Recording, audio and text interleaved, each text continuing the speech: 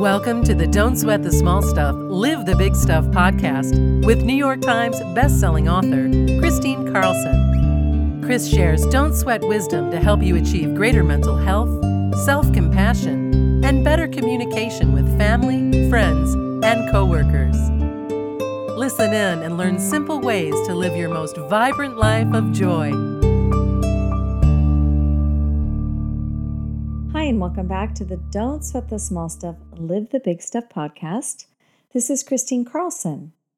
Before we begin, go ahead and sit comfortably. If you're seated in a chair, uncross your legs and place your palms open on your lap. And if you're seated Indian style, sit on the floor with your palms open on your lap. And as you breathe in, go ahead and take a shoulder roll with me, pinching your shoulders up to your ears, rolling them back, and letting them slide down on the exhale. And let's go ahead and close our eyes and begin to take a deep breath in. On your deep breath in, allow your chest and your belly to fully expand, taking in the fullness of your breath. And as you exhale, go ahead and relax and let go and sink into your breath and into your body. Breathing in through your nose, allowing your chest and your belly to fully expand. Taking in a cleansing breath and exhaling and letting go of fear and letting go of tension in your body. This time as you breathe in golden sunlight, pure golden sunlight to every cell of your being. And on the exhale, allow yourself to let go of fear. Allow yourself to let go of tension. Breathing in pure golden sunlight to every cell of your being. Place your hand on your heart, activating your heart and opening your heart. Spend a moment in gratitude, thinking of one thing that you feel grateful for. Just one. And as you think of that one thing, and you breathing in that golden gratitude to every cell of your being, on the exhale, allow that golden gratitude to wash over you with joy. And on your next breath in, breathing in pure golden gratitude to every cell of your being. Exhale and let go and experience joy. And taking one last deep breath in of pure golden gratitude, filling your heart, filling your body, filling your entire spirit with golden gratitude. Exhale and open your eyes. Today's 11th day of resiliency. I want to talk about cutting our friends and family some slack. Okay, so this is a strategy in Don't Sweat the Small Stuff. Cut your friends some slack. And what I mean by that is that it's understandable that during this time period, people are going to have their high days and they're going to have their low days. It goes back to that very first podcast episode I did for resiliency on riding the roller coaster. But when we talk in terms of cutting other people slack in our lives, what we want to do is offer first compassion and understanding for the edge that we're all living on. And right now, during stressful times, when we're all going through this stress, people manage their stress differently. And sometimes it catches us off guard. I know for me, I tend to do really, really well 99% of the time. But 1% of the time, I'm on edge.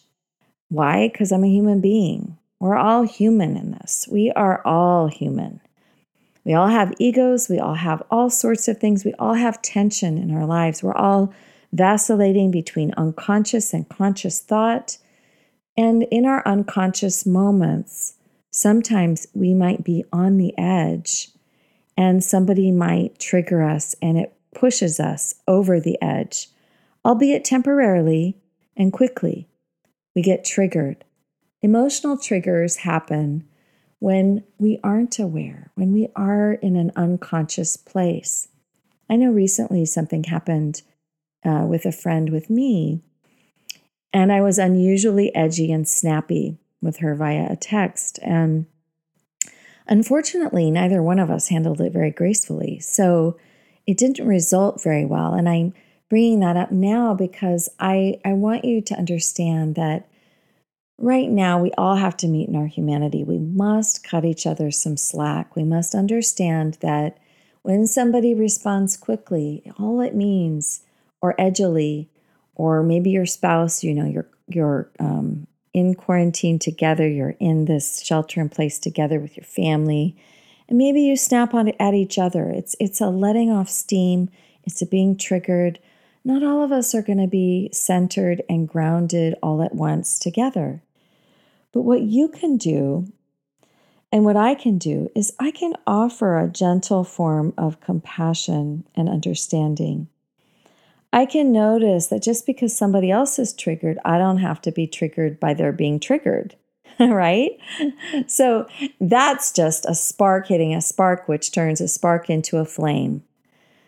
So cut your friends some slack during this very, very difficult time. Cut your family some slack. Cut yourself some slack too.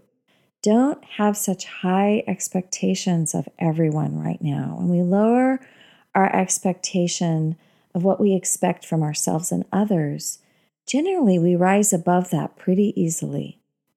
But expectation creates a bar. It's like that limbo dance, when the bar goes higher and suddenly you can't make it without touching that bar.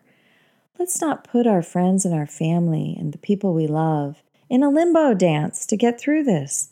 Let's make it easy for them to jump right, and let's make that bar high in a way that is full of compassion and love and understanding so that they can get through it easily, so they can slip under with grace. So what I'm trying to say here is, let's not jump all over people. Let's not get jumpy on each other. Let's remember that a great strategy in life and a great strategy of resiliency and how we can get through this collectively is to really cut each other some slack. Let the tension off.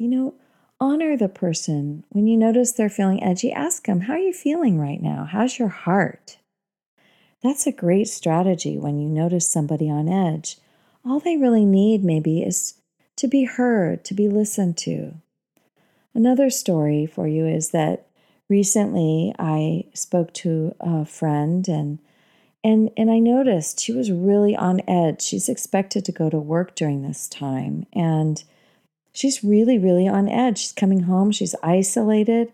Her relationship's fallen apart.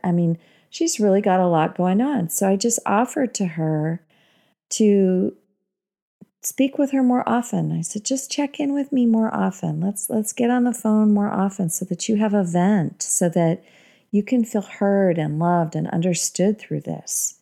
She's expected to perform highly at work, and she needs somebody right now. So let's cut people some slack and realize and be more sensitive and tuned in to what they might need from us right now. This is calling on all of us to give as much of ourselves as possible to this time period, to give as much of ourselves as possible to ourselves and to others.